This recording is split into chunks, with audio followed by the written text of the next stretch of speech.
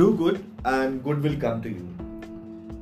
I have personally observed that if you just keep on doing good things in your life for yourself as well as for others, then automatically you are attracting good things in your life.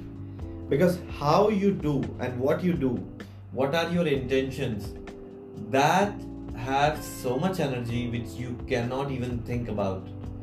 So just do good things without any expectations, without thinking what the other person will think.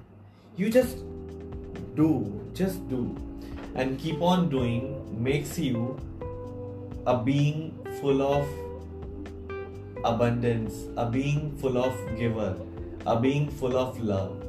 And that is the beauty. When you surround yourself with such a beauty, and the feeling of ecstasy and the feeling of optimism is inside you and you are exploding with it, I think that's the most beautiful thing. It's a divine gift which a man can ever expect. So always do good.